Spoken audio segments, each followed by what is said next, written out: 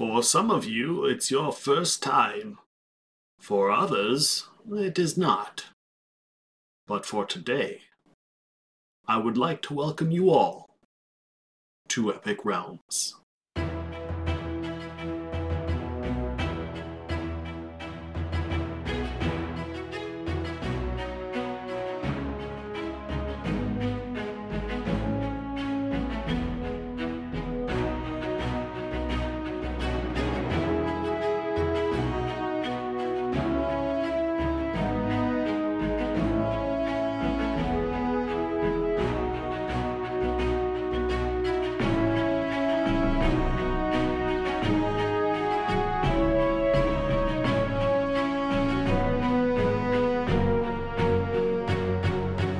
Hello, friends and enemies, heroes and villains. Welcome to Epic Realms. I'm your host, Nick. Today, our guest is New York Times bestselling author. With over 30 million books sold, he's got one of the largest followings of dedicated fans. His works has had an influence on other authors, artists, video games, and more. Please welcome to the show, R.A. Salvatore. Welcome. How are you doing? Good. Am I one of the villains?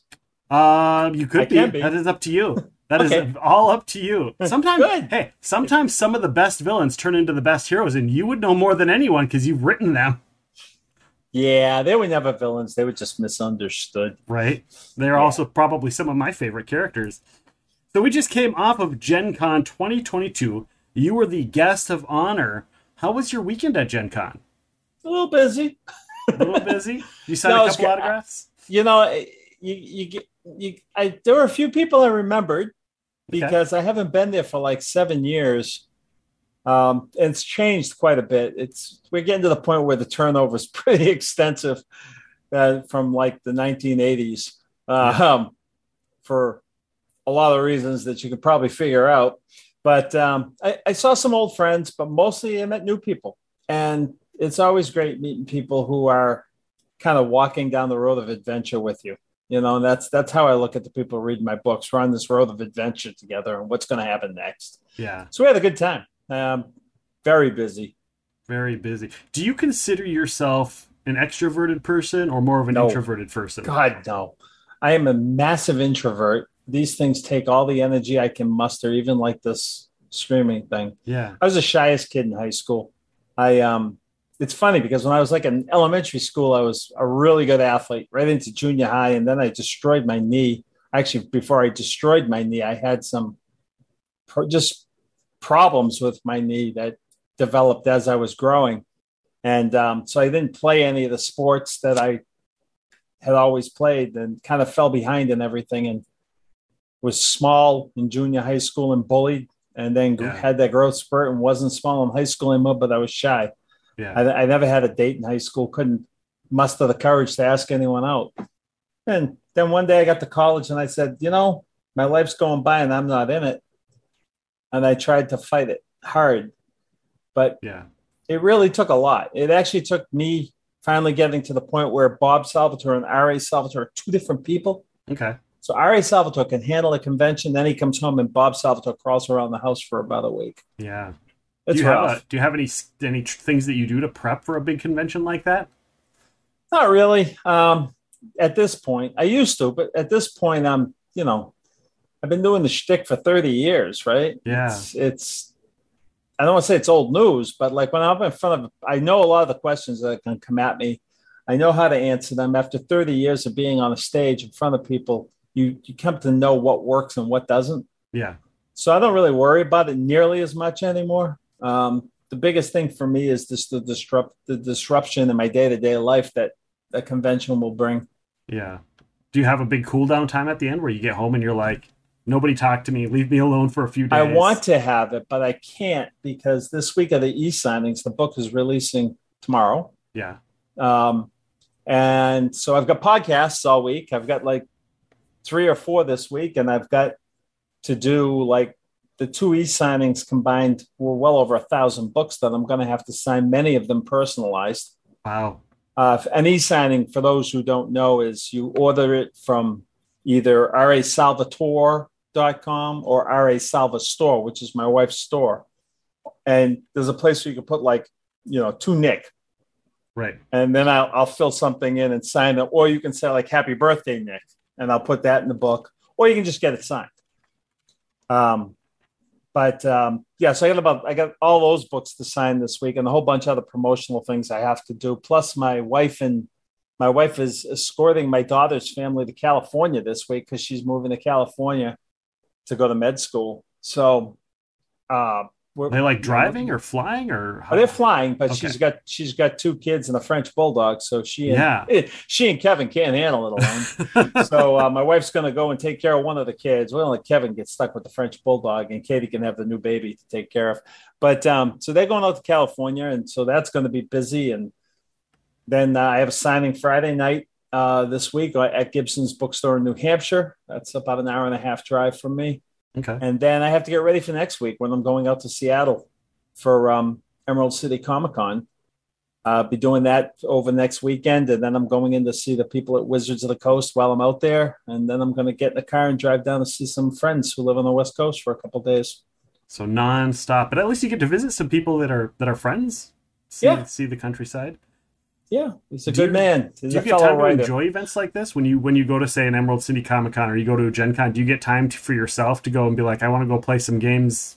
No, I don't play games. Or is it like everybody sees you and you don't have time to take for yourself? No, it's not that. I don't play games at cons for a couple of reasons. First of all, I'm very private about my gaming. My group is mostly family and friends that go back 30 years. Yeah. But beyond that, if I go and sit down to the game changes immediately, and it can ruin it for other people. Yeah. Depending on how some people at the table react or don't react. Some people can get mad. Oh yeah, what's he doing here? He's going to take over our game, or just, oh my God, I can't believe you're here. Or, hey, in this book, did you do that? And we're trying to play a game. Yeah. It hasn't worked out well in the past. So I just avoid gaming at the conventions. Yeah, which is sad. I don't really have the time anyway because you go from a panel to try and grab some lunch before the book signing, and the signings can be 2-3 hours. You're sitting there, and then when you're done that, you just want to get outside.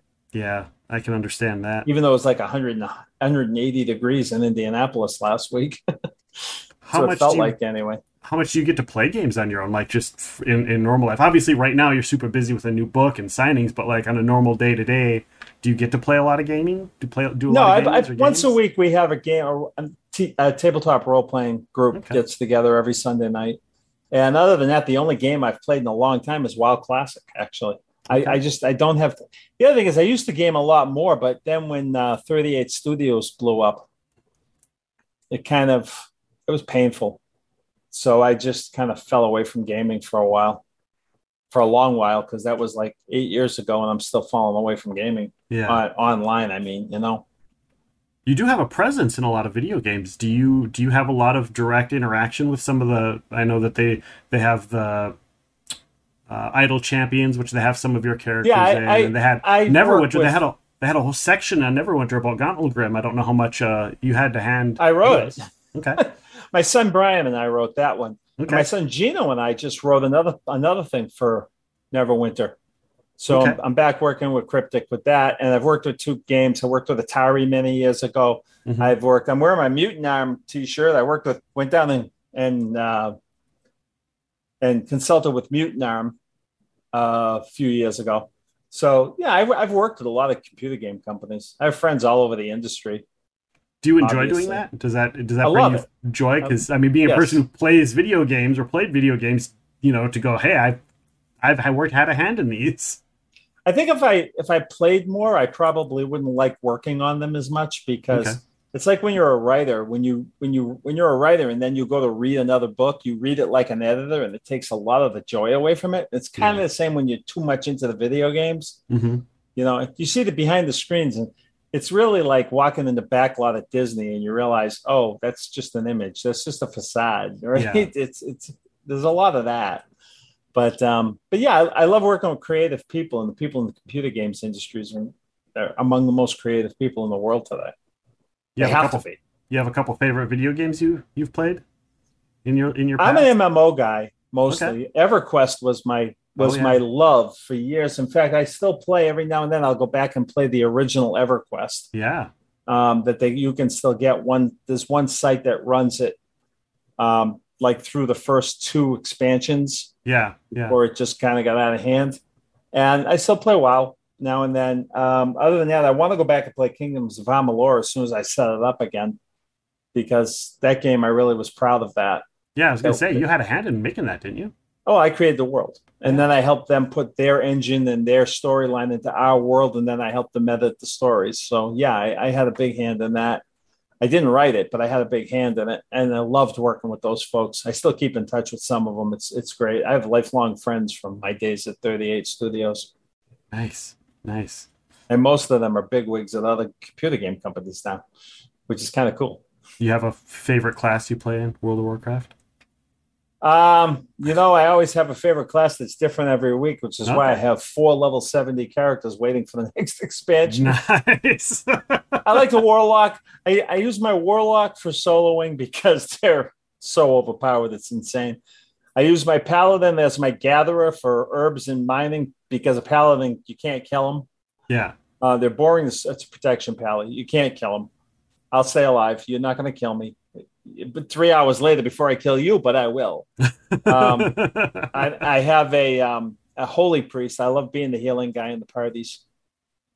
And I have a fury warrior, which this is the first time I played a warrior, and I play them as a fury warrior. And it's like, when you get the right equipment, that is just disgusting. You kill things faster than mages. It's crazy. Yeah. So yeah, I have lots Massive of fun. DPS. Yeah. My favorite in EverQuest was always the monk. I love the monk. I love the monk as well. I know. I had a water paladin, the Kanara water paladin. Everybody thought I was crazy, and I was. But some of the some of the unique stuff for that, nobody else played it. So yeah, I totally get you on that. The monk was great.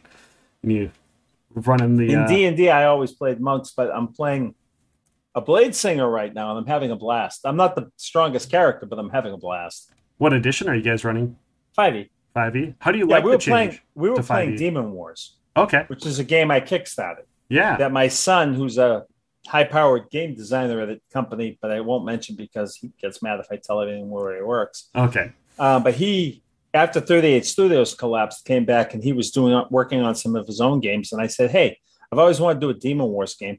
And he designed a tabletop RPG for Demon Wars. My other son, who was a narrative designer, Gino, who I've written books with, did a lot of the writing on it. We did a Kickstarter on it, successful Kickstarter, sold thousands of them.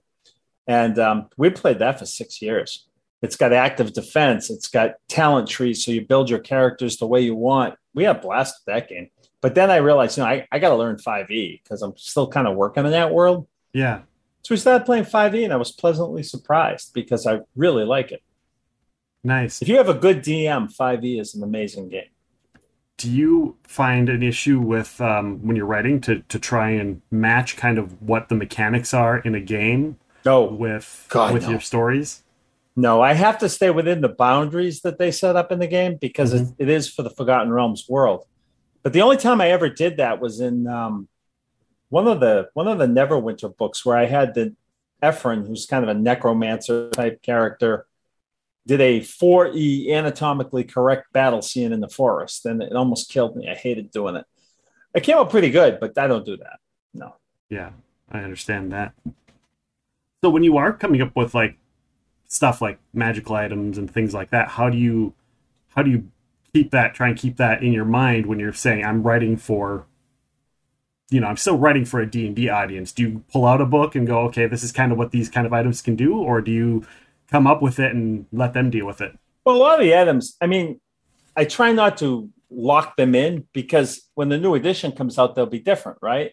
Right. Like Twinkle, Drizzt's scimitar, which is now a blend of 2 different scimitars because of the Great Forge, was initially like a +4 defender. Mm-hmm. But they really kind of got rid of that as the editions went on. Then they kind of brought it back, but not really. I guess it's back now. The +3 defender is back in 5e, I think. But it's, you understand the flavor of the magic, and you understand the boundaries of the magic, and then you just kind of play within those. And it's worked pretty well. Yeah. Yeah, definitely does. I don't hear anyone complaining. You're still writing, right? Oh, I'm sure somebody's complaining. Somebody's always complaining. Usually me, but when you're building a world with all these different characters, do you know in your head that these are, when you came up with the first book and or the early books and you were introducing, say, like Artemis and Draxel, did you know that they were going to be a main characters for the overall story down the road, or was that just something that developed as the fans acknowledged what was going on? Drizzt wasn't in my initial sample chapter and outline that I sent to was TSR when I was auditioning to do the second Forgotten Realms book. He came in as an afterthought, as a sidekick to Wolfgar, who was supposed to be the hero. And Artemis and Treri came in literally in the last chapter or epilogue, whatever it was, of the Crystal Shard, because I was trying to put a couple of hooks in the book in case they wanted me to do a second book. Okay. And I fully expected the second book would be him and Drizzt in the final showdown where he would die. And for some reason, he just kept kind of tugging at my heartstrings or something. Yeah. And so he just stuck around. And Jalaxel was a lark. He was my walking Deus Ex Machina. Yeah. He was only in there with his Batman utility belt for easy solutions, because I was just kind of making fun of. I was making fun of the movies where in the last scene the dragon's going to destroy the whole city, and the guy falls into the pile of treasure because the dragon throws him aside, and he falls in. He picks up a sword. The sword has that dragon's name on it. And he stabs it, and the dragon dies. Right. Right. That kind of Deus Ex Machina moment or ending. Jalaxel was kind of like my joke for all of that. And then finally, like when Cell Swords came out, he was going to be a featured character. And I was thrilled until I realized I only had 4 months to write the book, and I had no idea what he had for equipment. Yeah. Because it had just been one cameo after another. So I went on a message board anonymously. True. Okay. This was back before social media. Right. And before like the Forgotten Realms wiki and stuff. Yeah, like this a GeoCities forum or something. Yeah, it was before all of that. I went in probably AOL message board or something anonymously. And I said, hey guys, let's do an inventory of Jalaxel's cool items. And 3 days later, I downloaded like a 10-page thread where people were like giving the page numbers in the books where he had this and that. And someone else said, oh, no, he lost that here. And so I was looking it all up. I'm like, these guys are good. That was my research. The fans to tell you what's going on. Yeah, that was my research for the books. Well, you got to remember something. People come up to me and they talk about like Streams of Silver, right? They'll come up and say, when you did this in Streams of Silver, and it'll be some minor scene, minor character off to the side. I wrote the book in 1988. Right. I mean, I don't have that memory. Right. I don't remember what I did yesterday. I love all these movies that show writers talking to their editors, like writers and editors ever actually sit down together, right? Right. And they romanticize the whole thing where he starts quoting like these long passages. A guy goes on a date with a woman, he quotes some obscure passage from some writer, and she'll come back with the same thing. Oh, and they'll go on and on and on. It's like, yeah, who does that? Who remembers that stuff, right? You remember the first 2 lines of a poem, and that's about it for most people. So what you're saying is you're going to come out with a new movie where you tell it how it is? Is that your next pitch? God, no. We have to keep the romance going. People can't think of us as sitting in a hole drinking bourbon. We can't let people think that's who we really are. Well, I mean, we're brilliant people who go out there and solve the world's problems every time we sit down for lunch. Don't you know that? You mentioned earlier writing and working with your kids. How is that for you? Is that like awesome. Exciting?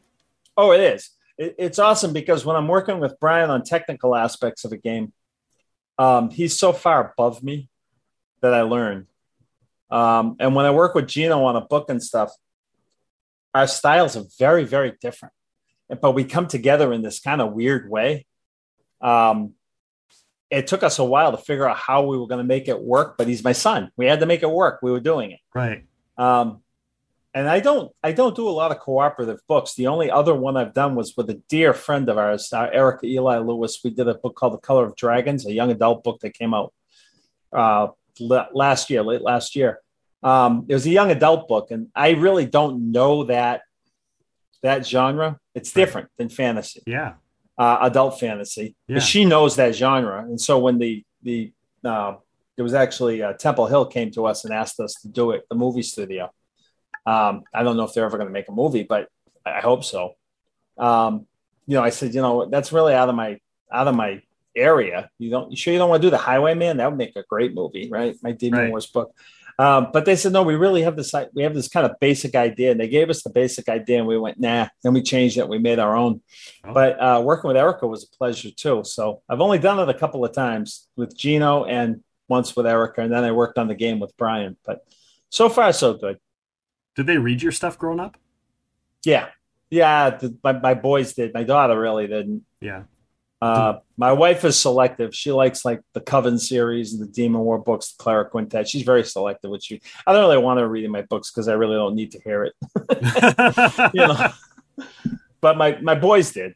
Absolutely. Now my grandkids are. My oldest grandson's reading all my books, but he's one of those people. He'll get on an airplane with an omnibus and he'll be done by the time the plane lands. Wow. And I'm talking a shuttle in New York. This kid can read. That's great. Yeah, this kid, he's a fabulous reader. And he's diving through them right now. Would they come up to you with books that you hadn't heard of and be like, oh, Dad, you need to really read this. You need to look at that. And are you like, oh, gosh. They know better. They know better? They know better. They can suggest books now and then, but they know better. Most of my reading isn't in the genre, honestly. Yeah.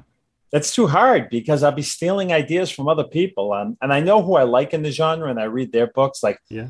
And it's usually for a blurb, like Erin Evans. I'm reading a book by Erin Evans right now that is, as usual, fantastic. Yeah. Her stuff is great. I'm just loving this book. And it's just, or like Terry Brooks, when he has a new book out, I'll get it before it even comes out, before it even comes off his computer, right? So I'll read that. But I don't read that much in the genre anymore because I'm trying to keep, first of all, if you're going to be a writer, and I write a lot of stories that involve politics and culture and trade and how the systems work, you have to keep up on what's going on in the world. So I'll read a lot of books about current events, things that are going on. I read a lot of books about like geography or archaeology or anthropology or, and history. I love the history books as well, because when I create a new culture in the world, I'm not just making something up out of the blue. Oh, and I think they'll eat marbles. Yeah, they'll eat marbles, and they'll blow them out their ear and shoot people with them. And you can't do things like that. Right. Your cultures have to rhyme with cultures that people are familiar with. So you really should understand the way things work. Like if I'm trying to write a book and I want a pre-Renaissance feel, I'm going to go read books about Italy in the 1400s. Yeah. Right. Like when I was doing the Clara Quintet, I took a course in Chaucer because I really wanted that when people are beginning to question. Yeah. Right. In the Clara Quintet. And Chaucer's right at that spot. That's fascinating. Yeah, that's the way I do it. And it kind of shows in your newest series, because you can see a lot of that. There's some political stuff in there going on and a little bit of intrigue, and you get the trades and how this one decision is going to affect everything. Right. And we can see that, and that's all what you're saying is coming from you doing that kind of work. So that sounds like a lot of work. The newest two series I've worked on with Drizzt, the Generations trilogy and now The Way of the Drow, and the Coven books that I did in my Demon Wars, all are three very different things. The Generations trilogy was the personal journey and what's going on. There was some catalysts that were being put in there that would have lasting effects. But the newer series is, again, I mean, that land, the book Starlight Enclave had been planned for many, many years, that I would one day write a story about Drow that were not under the influence of the Spider Queen. Right. And so I put them in a place where if you live in a place like this, it has to be more cooperative. You can't be hoarding things because there's nothing to hoard. If you're hoarding the food, the starving people will kill you. Okay? Yeah. So no influence of Loth. They're in a place where it's like a literally clean slate every year. You don't know what's going to happen. And because there's new snow falling. So it's literally a clean slate. And so the relationships they have with the other races of humanoids around them, whether it's the orcs or the dwarfs or whatever, are different. Yeah. And their own setup is away from the influences of the kings and queens and demon queens and gods of the realms. So what you have is essentially a liberal democracy. but I had to make it different. So I have to come up with ways to solve the same problems that we solve in other ways. Right. Right? Like the clothing, it's really cold. The lack of like food to support a city of that size. Yeah. And if you're just going to conjure bread, the clerics are just going to conjure bread and water. It can be boring. You'd leave just because the food was terrible, right? Yeah. You'd get on the next plane to something like El Paso or Chicago with this real food. Get something with some flavor in it. Yeah. So they've come up with ways to get around that through magic and technique, I guess you can call it, not so much technology, and create the things they need and the system that works for them. So to me, writing Starlight Enclave was really like writing Homeland all over again in a lot of ways, except in Homeland, which is based more on the 5 families of New York. Okay. You have people in a hole in the ground. If they try to leave through one of the caves, everything out there wants to eat them. They'll almost certainly die. They get no information except what their evil Spider Queen goddess tells them. Complete propaganda world. And the zealots are people who are taking advantage of that. So they're more than happy to be her zealot priestesses, right, that can maintain their power at the expense of everybody else. And that's a society that was just corrupted from like day 5 through day 3,000,005 or whatever it is, right? Yeah. And then when I come to the surface, however, without that Spider Queen influence on this other drow culture that I was able to create, I got to play around with the same basic mentality of this race, who they live a long time. They have a different way of looking at the world, like the elves do, like the dwarves do in their own way, And so I get to do it all over again. And I went back again, I said the Godfather for that one. This one was more like 14th century Florence. Okay. Where I really went back and studied and looked at some of the things they did and why they did them. And then tried to come up with, well, what would they need to do in this new place to be ready when bad things happened in this place? Yeah. And created things like Cascalchi, the blood sport, and things like that. And that's my favorite part of being a writer. When you're writing these things, do you have an issue ever where, they come to you, say Wizards of the Coast, or, whoever you're working for comes back and says, yeah, we can't have this, we have something else? Or are you to the point where they just give you carte blanche for your... They don't mess with me much. Okay. They don't mess with me much. They really don't. They have, even though I'm working with Harper Voyager now, Wizards does get in it on the books. They get to approve or say no to covers, to the what's in the books. And it's really, they know I'm a team player. They know I understand the realms at this point as well as anyone up there. Yeah. Right. The only person I can think of who probably knows the realms better than I do, right? Well, no, there's plenty, but they're all from old TSI. None of them work at Wizards. Yeah. But Ed Greenwood, right? Right. I mean, the people at Wizards right now, they know I know what I'm doing. They know I understand their game. They know I understand the messages they want for the realms, the tone, the magic system, and things like that. And they know I'm a team player. Yeah. So if I went to them and they said, we really want to change this, I'd say, okay, how do you want to change it? And then we'd find a way that we could all be happy. Okay. But there's very little of that. We get along really well. That's great. Yeah. My only complaint was that a lot of people never got to read this book, honestly. Starlight Enclave, I mean. Yeah. Because months before it came out, there was a big, we're changing the drow websites and everything else. And I was like, couldn't you just wait till they just read the book? Right. Because the book is just a logical extension of my story. But, that was above my pay grade. Yeah. Well, it is. I mean, I like the way that it is part of the story. Like, you can see it developing and how it's developing as far as what you're talking about there in the book. Yeah. I mean, like I said, this book has been planned for a long time. Not the particulars of the world that I created, because that I did while I was writing it. Right. But the idea of what I was going to do in this book is 12 years old, at least. Yeah. And what better time than now for this story to come out, right? Yeah. In one way, yes. And another way, no. In one way, yes, because it really is topical. Yeah. And another way, no, because people have made up their minds about things in a lot of ways, and so they're seeing things through an agenda prism, as opposed to me just telling the logical extension of a story that I've been telling that has been consistent since 1987. Right. Right. It's not like you're changing everything all overnight. But that's what I mean when I say I wish people had come to the book organically. Yeah. People reading Drizzt without knowing that, oh, is there an agenda here? Because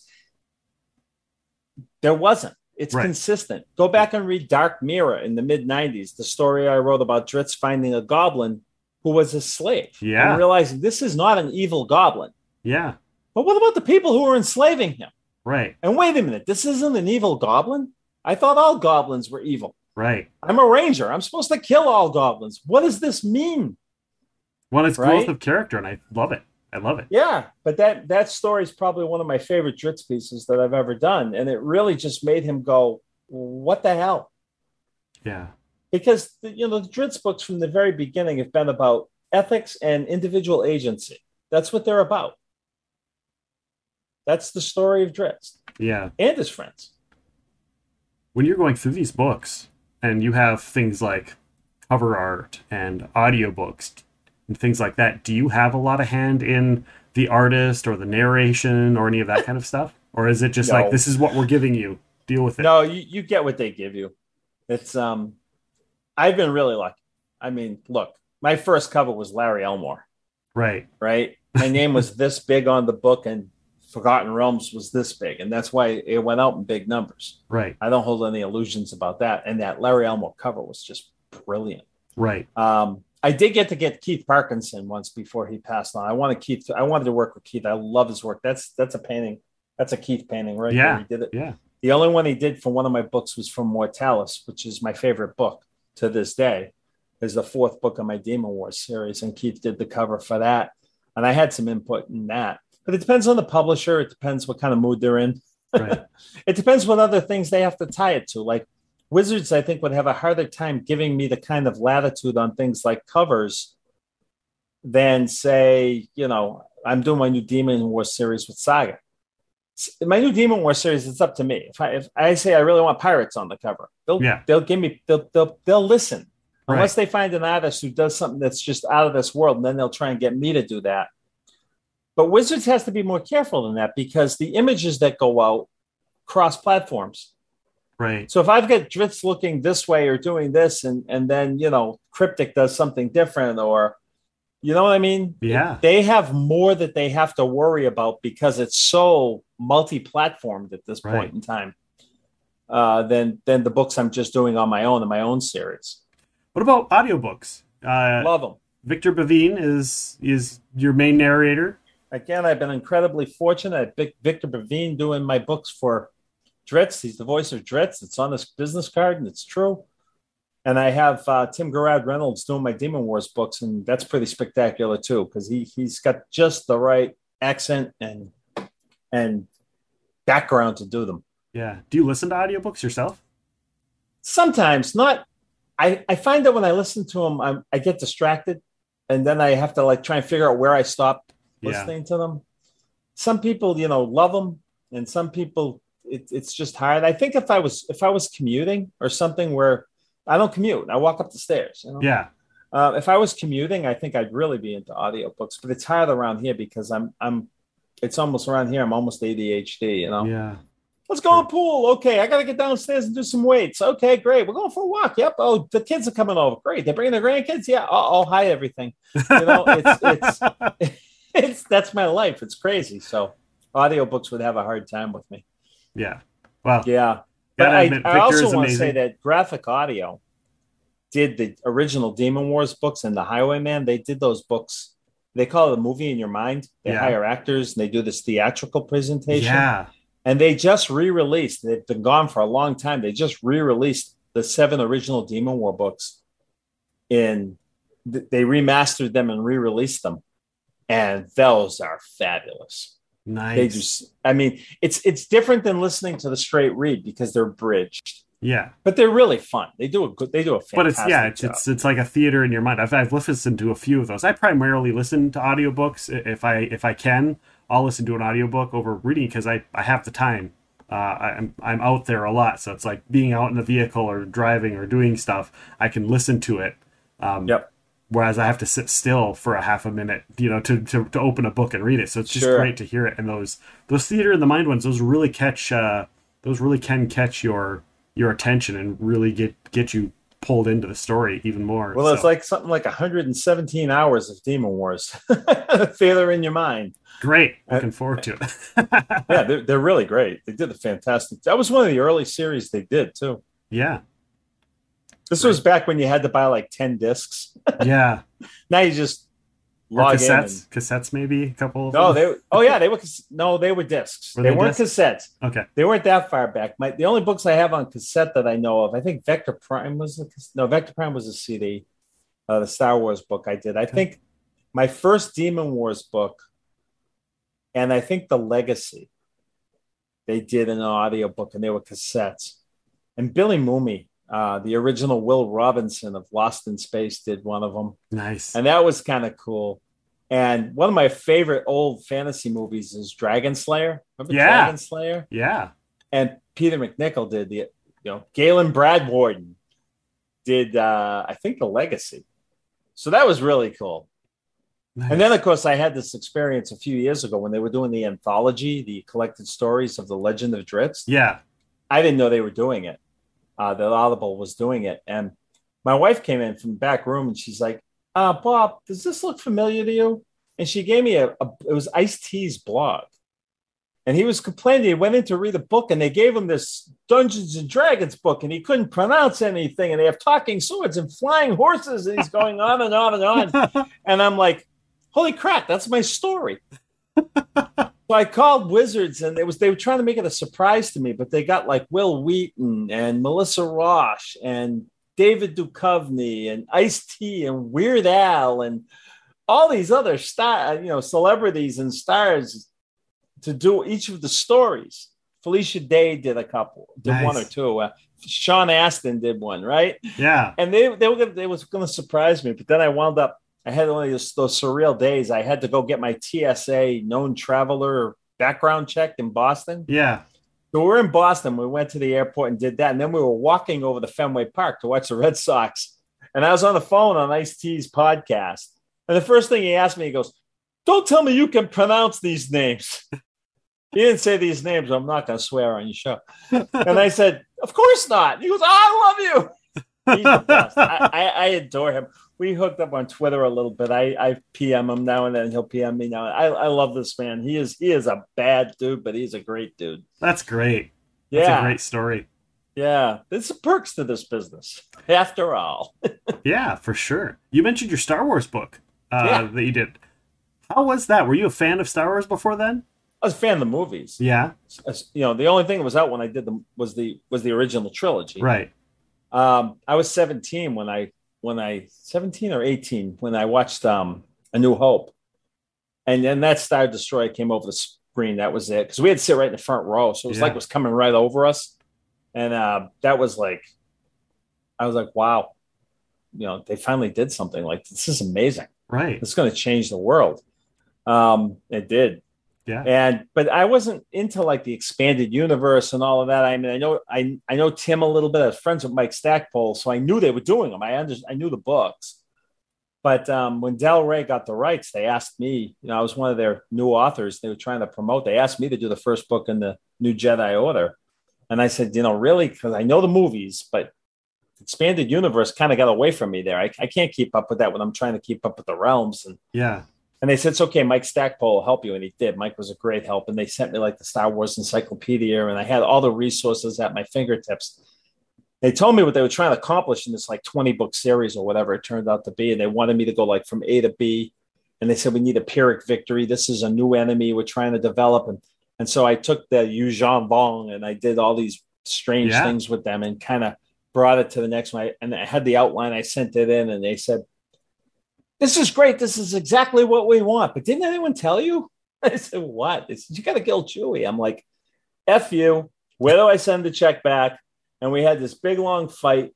And this was in August, and they needed the book by like October. So it's not like I had months and months to write the book. Wow. And yeah, but then they convinced me they were doing it for the right reasons, and I'm still not sure that's true. Yeah. Kind of regret doing it, not just because I got incredible backlash, but just because I don't like hurting people. I know friends that said that they threw the book after when they read that. They're like, I think that really hurts some people. But I meet people all the time who said that's what it needed. That reignited my love of Star Wars. And I know other people that said, I slept with a Chewie doll, and I'm going to find out where you live, you bastard. That reminds me in role playing where you tell, the player should know that they can die. The GM's not going to let you live forever. You can die. And so I think that's also that a person should know that, maybe a character can die. And that brings intrigue because you don't know what's going to happen next. So a surreal moment in my life. I was at Star Wars Celebration 2 in Indianapolis, signing Vector Prime, and it's swarms of people in this convention hall, right? Right. And I was like right in the middle of the hall. I wasn't in one of the side rooms.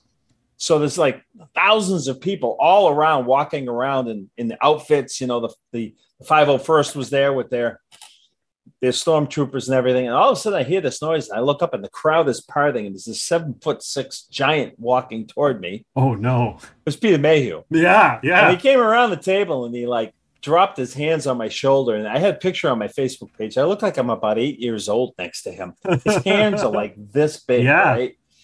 And he's kind of choking me. And he goes, we got to talk. And then later we talked. He wanted me to sign one of the books for his kid, He's just, I miss him. I only saw him at conventions, and I feel like I lost one of my best friends when he passed, because he's one of the most gracious human beings I've ever met in my life. We'd be walking through, and he'd see me and Diane. He'd be like, hey, Diane, get him, get over here. He's got this long line. He's interrupting it so we can go over and say hi to Peter. Yeah. Just a wonderful man. And I killed him. Yeah, you killed him off. But Disney rescued him, and he's a Disney princess now. Yeah. So they won't have it on my gravestone, and everything's cool. Yeah, they're just going to wipe the slate clean and pretend that Disney saved you. Is that what you're saying? Disney saved you? My name is Bobby. My last name might be Ewing. It might have been a shower scene. I'm joking. I'm old enough to get that joke. Seems like you. I get the joke. I do. No one listening does. We have some people in here that might get the joke. Some in the live stream. Some geezers. Is that what you're saying? Did you? Did somebody in chat? Yay, Dallas joke. Did you? So your bio says that you were influenced by Tolkien, and that was kind of your stepping stone for going into things. Tolkien changed my life. Were there other books as well? Other fantasy books that really stood out to you? When I say I was influenced by Tolkien, here's how. Okay, when I was very young, I was reading way before kindergarten because I have 5 older sisters, so I had 6 mothers. That's where I came up with the drow, by the way. Oh, okay. My sisters would always say, "Can I be Vienna?" "No, you're not Vienna. You're Breeza." And so I had to deal with my mother because school was really boring. She would let me bag school as long as I was getting A's. She didn't care. And so I would stay home and I would read my Charlie Brown books. You can't see them here, but if you go past the softball trophies to that back bookcase, I have this huge collection of first edition Peanuts books from the early 60s. Wow. I was a Charlie Brown fanatic. I love Charlie Brown. And the older I get, the more I think Charles Schultz was right about so much. Right. I just love those books. So I would stay home and read. And I also have my comics. I had Fantastic Four was a big favorite of mine. And so I read all the time, and I would write. I would create. I loved it. And then through the years, school kind of beat the love of that out of me. Now, I remember being in like the 8th grade, and they gave me, you're going to read these wonderful books. And they gave me Silas Marner and Ethan Frome.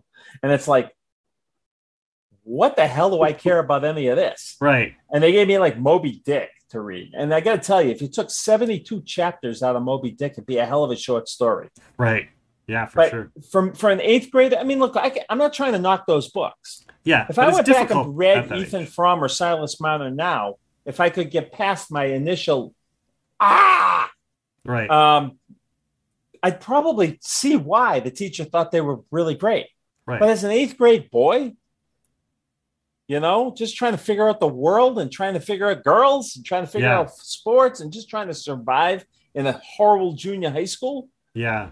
Those books meant nothing to me. And so I stopped reading except what I had to read. And I stopped writing except what I had to write to keep my grades up. Yeah. And I went to college and I didn't even know what I was going to do. I went undeclared, but I was really a math science major. I was thinking physics. I'd done really, really well on my SATs in math and physics. I did okay in the English part, but really excelled in that. So I figured that, I'd find something to do with either math or science because I love math and science. Yeah. Particularly science. But I was commuting. I was working 2 or 3 jobs to pay for it. I was taking care of my parents who were aging. I was a bouncer in a local nightclub. I worked in factories, whatever, just to get through that school. Yeah. But I wasn't thinking much about it. And then my freshman year, my sister for Christmas gave me a copy of The Hobbit and the Lord of the Rings.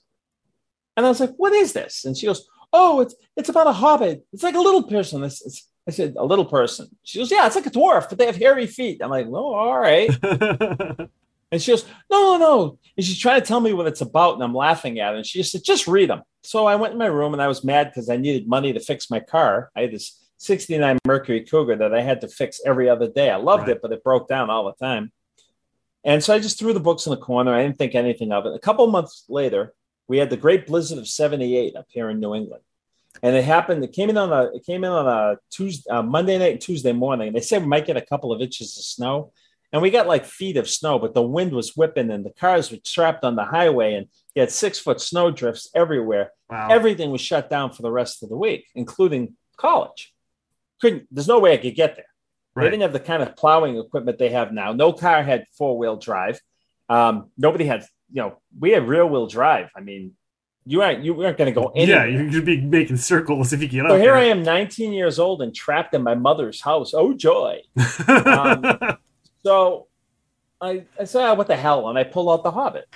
And I opened the book, and it was early in the morning, and the sun's coming up. I'm trying to see what the weather's going to be like. We're going to get more snow.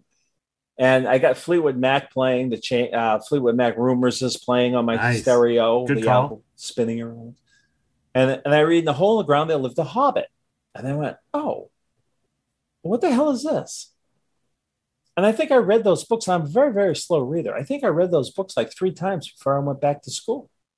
And I remembered what it was like with Charlie Brown under the covers of my bed, reading about Charlie Brown. Yeah. And it was magical. And I kept thinking, why didn't they give me The Hobbit to read in the 8th grade? Why the hell, Silas Marner? Give me this book and get out of my way. You'll never have to try to teach me how to read. I promise. And so, yeah, Tolkien did it for me. He brought me right back into that. And I changed my major to communications media because then all of my courses, my electives could become literature courses because I was going for technical writing. Right. Where you're an English major who has to understand what engineers are saying and make it so that non-engineers can understand it. And I could do that. Yeah. So that's what I was doing. And so now I'm reading, within a year, I'm reading Chaucer in Middle English and laughing at all the right parts. I'm reading Shakespeare again and I'm getting it. I'm understanding why they think it's important. I'm reading the Romantics, Wordsworth and Kelly and Shelley and Keats. And I'm like, this is really wonderful. They're talking about ordinary people instead of kings. This is amazing. And so it changed my whole life. Yeah.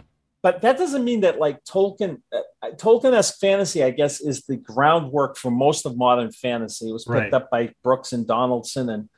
But if I had to look at authors that had direct impact on the way I like to write, I think Fritz Leiber is one of the. I mean, Fafhrd and Grey Mouser. I love buddy fantasy. You have no idea how many authors. I had a little bit of knowledge until I started the show. And so many authors say the same thing as you. That story, those characters. Fafhrd and Grey Mouser? Yeah, so many. And I'm like, those novellas are magical. Yeah. When they raid the caravan on the streets and they're going to split it in 60-60. Sure. It just the little lines in there. And that's where I came up with Drizzt, right? You got Wulfgar, Fafhrd, and Mouser. Yeah. That's will work. Buddy fantasy, right? Yeah. And they just expanded on that whole concept. So I think he had a big influence on me. I think Roger Zelazny. When I sat down to do the Dark Elf trilogy, I was thinking I would do it. Oh, let me shut this phone off before it starts binging. No Sorry about that. I was thinking I'd do the Dark Elf trilogy in first person because I read Amber, and Amber is wonderful, just amazing stuff. And first person is really hard to write, but he's a baby when it's that. You can't really do first person. Yeah. And then I love writing big battle scenes with lots of things going on in different places. And if you're in a fight, the only thing that matters is what's right in front of you and maybe coming in from the side. You're not looking at Bruner fighting an orc over there while you're battling a Yeti right here, right? That's not how it works.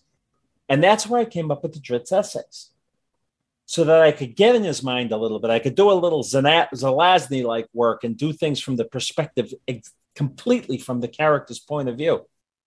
Right. And that became the essays. Okay. And then I think Michael Moorcock might have had some influence on me. Terry Brooks certainly, and Tolkien. Yeah. But I think Charles Schultz had a lot of an effect on the way I write because, like I said, my books are about ethics and individual agency. And so is Peanuts. Definitely. As a person from the hometown of Schultz, I agree. Are you really? Yep, I'm from St. Paul. Yep. That's so cool. We have little peanut statues all over the place here. We're running a little long on time, but I want to talk about. We talked a little bit about Glaciers Edge. We chatted about that. You mentioned Color of Dragons, which is out now. Yep. And that's more of a young adult book, right? It's a young adult book about the beginning of magic in pre-Arthurian England. Nice. Yeah. And you're writing that with another author, Erica Eli Lewis. Nice. Who's got a whole new middle grade series coming out. It's really fantastic. Oh, great. Yeah. Well, maybe I'll Kelsey Murphy. Look for Kelsey Murphy. Good stuff. Well, maybe I'll send them a message and have them on the show. And now on September 20th, you have the Dao of Drizzt. Yeah. Tell us a little bit about that. Well, this has been going on for many, many years where people have been asking for all of the Drizzt essays in one place. Right. And Watsy was resistant. I was kind of resistant because, whether we're going to do book 2 in 5 years or whatever. And I just figured that now it really was the time for it. Yeah. Given the content of the new books, the things that are going on, where I am in my career, where we are with the Drizzt story, I just thought it was the right time to do it. So we're taking all the Drizzt essays from Homeland all the way to the book I haven't even done it yet. Some of the essays in there. I had to write the essays before I write the books. And we put them together in the journal, kind of a really high quality journal of Drizzt work. And it's called the Dao of Drizzt. It's coming out in September, and now's the time for it. And we're getting a ton of pre-orders on it. I think people are very excited about it. I'm very excited about it. I was talking to Victor Bravine. You mentioned him. And he says, boy, reading the Drizzt essays one after the other, as opposed to the beginning of each section of the book, is just a different experience. I'm really loving it. So they kind of tell their own story, right? Yeah. Yeah. They tell their own story. You see the development of Drizzt in different ways. Yeah. More clearly. So it was a fascinating thing to do. And so, I worked on that. Now I'm working on the third book in the Way of the Drow. I don't know if they've announced the name yet, so I'm not going to. So don't announce it. Yeah. I'm not going to break it. I don't want to have to edit it out if you do. It's got an absolutely perfect name for the series. Excellent. I'm working on that. And now, it's the Civil War in Menzoberranzan that's been brewing for a few books. Yeah. Yeah. Between the Lothians and the ones who created the heresy. Yeah. Against Loth. And I'm also working on the books that follow the Coven, which is a series I just adored writing. Got way bigger than I thought it would get, and it was a pleasure to write. And now it left the world in such a state that I could really try my hand at rhyming with a different part of history and make it make sense. Yeah. And so the new books are pirate centered. And you had me at pirate. I wrote the first book, and as I was writing it, it seemed a little off to me because I was trying to tie this story with this story and then bring them together at the end. Then I realized, you know what, this is 2 books and I can bring them together at the end of the second book. So I put the onshore story off and I just focused on the pirates, the crew of that pirate ship. And I don't think I've ever had more fun writing a book. My wife she's telling everyone, he'd come down the stairs every day giggling And that's what it was true. I was doing that. I don't think I've giggled like that writing a book in a long time, but just the battle scenes I just had so much fun with the pirate ships, and the research was wonderful, you know, getting to really get out there and do some boating and see some ships and learn the terms and figure out what the hell was going on with these pirates, and watching the documentaries on the pirate kingdoms. And like there's one on Disney called Drain the Pirate City, where they talk about, what was it? Port Royale outside of Kingston, Jamaica, when it just sank like in hours. The whole city just sank. Oh, wow. I'm gonna have to watch it. And what they do in it, the Drain the documentaries, they did one with the Titanic. What they do is they just pretend that they've drained all the water away from it, and this is what is left. And they do it by imaging. And they're really fantastic. And so the research was a blast. I watched Black Sails again, beginning to end. Right. That's a great one. It's just such a fun show. Really is. The fight scenes in that, just the way you feel like you're sweating when you watch that show. And the little touches it has to some like other novels and characters that are out there. Yeah. Yeah. And then reading like The Republic of Pirates and On Stranger Tides, reading these Billy Budd, right? Reading these fantastic pirate books to get ready for the series was so much fun. Then writing it was more fun than I thought it would be. It was just a giggle a day, really. That's awesome. So I'm still going with Demon Wars, I'm still going with Drizzt, and I'm trying to have as much fun as I can before the conventions kill me. Yeah, well, hopefully the conventions don't kill you, and I'm excited for the books, all of them, especially the ones that like you're just talking about. Like the more you sound excited about something, the more I get excited. And I'm sure the more the listeners get excited because they understand passion, and when they feel it and they hear it from even just you, that makes them more excited for it. Yeah, but if it wasn't there, you wouldn't still be working in this business, right? If you don't have that, you got nothing in this business, because this business will kill you. It's getting dark here. That's all right. It's getting dark earlier now. Jeez. This business will kill you. So if you don't have that passion anymore, that's like when people say, what's your favorite book? I always want to say the one I'm working on. Right. But this one is one of the most fun books I've ever done. And now I'm doing a Civil War in Menzo Berenzon. So there's a little bit of action. Yeah, definitely. You're going to be on some shows coming up. We talked about it earlier. You're going to be on, and this was told to me, so this may be a surprise to you on some of these, Dragon Talk podcast, Fantasy Grounds podcast, Functional Nerds, Upper Pen, Dungeon Crawlers, and Author Stories is the list I was given for future podcasts you're going to be on here coming up. There are probably more, but there's probably more. I tell them, look, all right, I'll do it. Call me on the morning of, because let me know. Yeah. Looks like there's going to be a Reddit AMA in the /fantasy, r/fantasy on August 11th. Oh, there is, isn't there? Yeah. See, I'm up on the stuff. You're going to be in Emerald City Comic Con, easy for me to say, and you're going to be doing a signing at Gibson's bookstore in Concord, New Hampshire. Yes, I love Gibson's. Wonderful store. I was up there a few years ago, and I'm trying to go back as often as I can. It's not that far a drive from me, and Concord is just such a wonderful little town. Amazing. Your Twitter handle is at @R_A_Salvatore. That is also your Instagram. Facebook /TheRealRASalvatore. And website rasalvatore.com, which you guys can go there and get all the book. It's got its own bookstore built in and everything. Yeah, rasalvatore.com is my wife's bookstore, and you can get signed, personalized books all the time. And if I don't say that, she won't cook me dinner right now while I'm doing this. Okay. Which is okay, because I'll cook my own. But I said it anyway, so I'm off the hook. Yeah, I can hear the thing in the background. No, that's in the garbage. There goes your dinner. No, my grandkids are here, so it's probably all gone anyway. Oh, I suppose. Those kids can eat.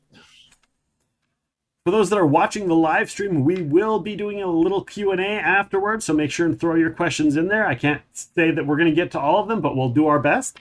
Friends and Enemies, August 22nd. We're going to be joined by Darkseid himself from Zack Snyder's Justice League. Ray Porter's going to be joining us. He's not just an actor and a voice actor for animated shows and movies. He's also one of the most sought-after audiobook narrators out there. So join us August 22nd for that. September 5th, award-winning author Tim Pratt Known for his contributions to science fiction and fantasy, he's a Hugo Award winner. He's been nominated for Nebula Awards, Stoker Awards, and more. He's also the author of some of my favorite Paizo Pathfinder Tales books. And if there's something that he has in common with R.A. Salvatore, it's our September 19th guest. The common thread here is actor, author, audiobook narrator, Victor Bavine is going to be joining us. Yeah. That's going to be September 19th. So make sure to join us. Listen, rate, review, follow, subscribe, all of the things. When you do those, it helps us and it helps our guests. So for those of you listening, and for R.A. Salvatore, thank you for listening to Epic Realms. Well, there you are. I hope you enjoyed yourselves. And I do hope that you come back and join us again for Epic Realms.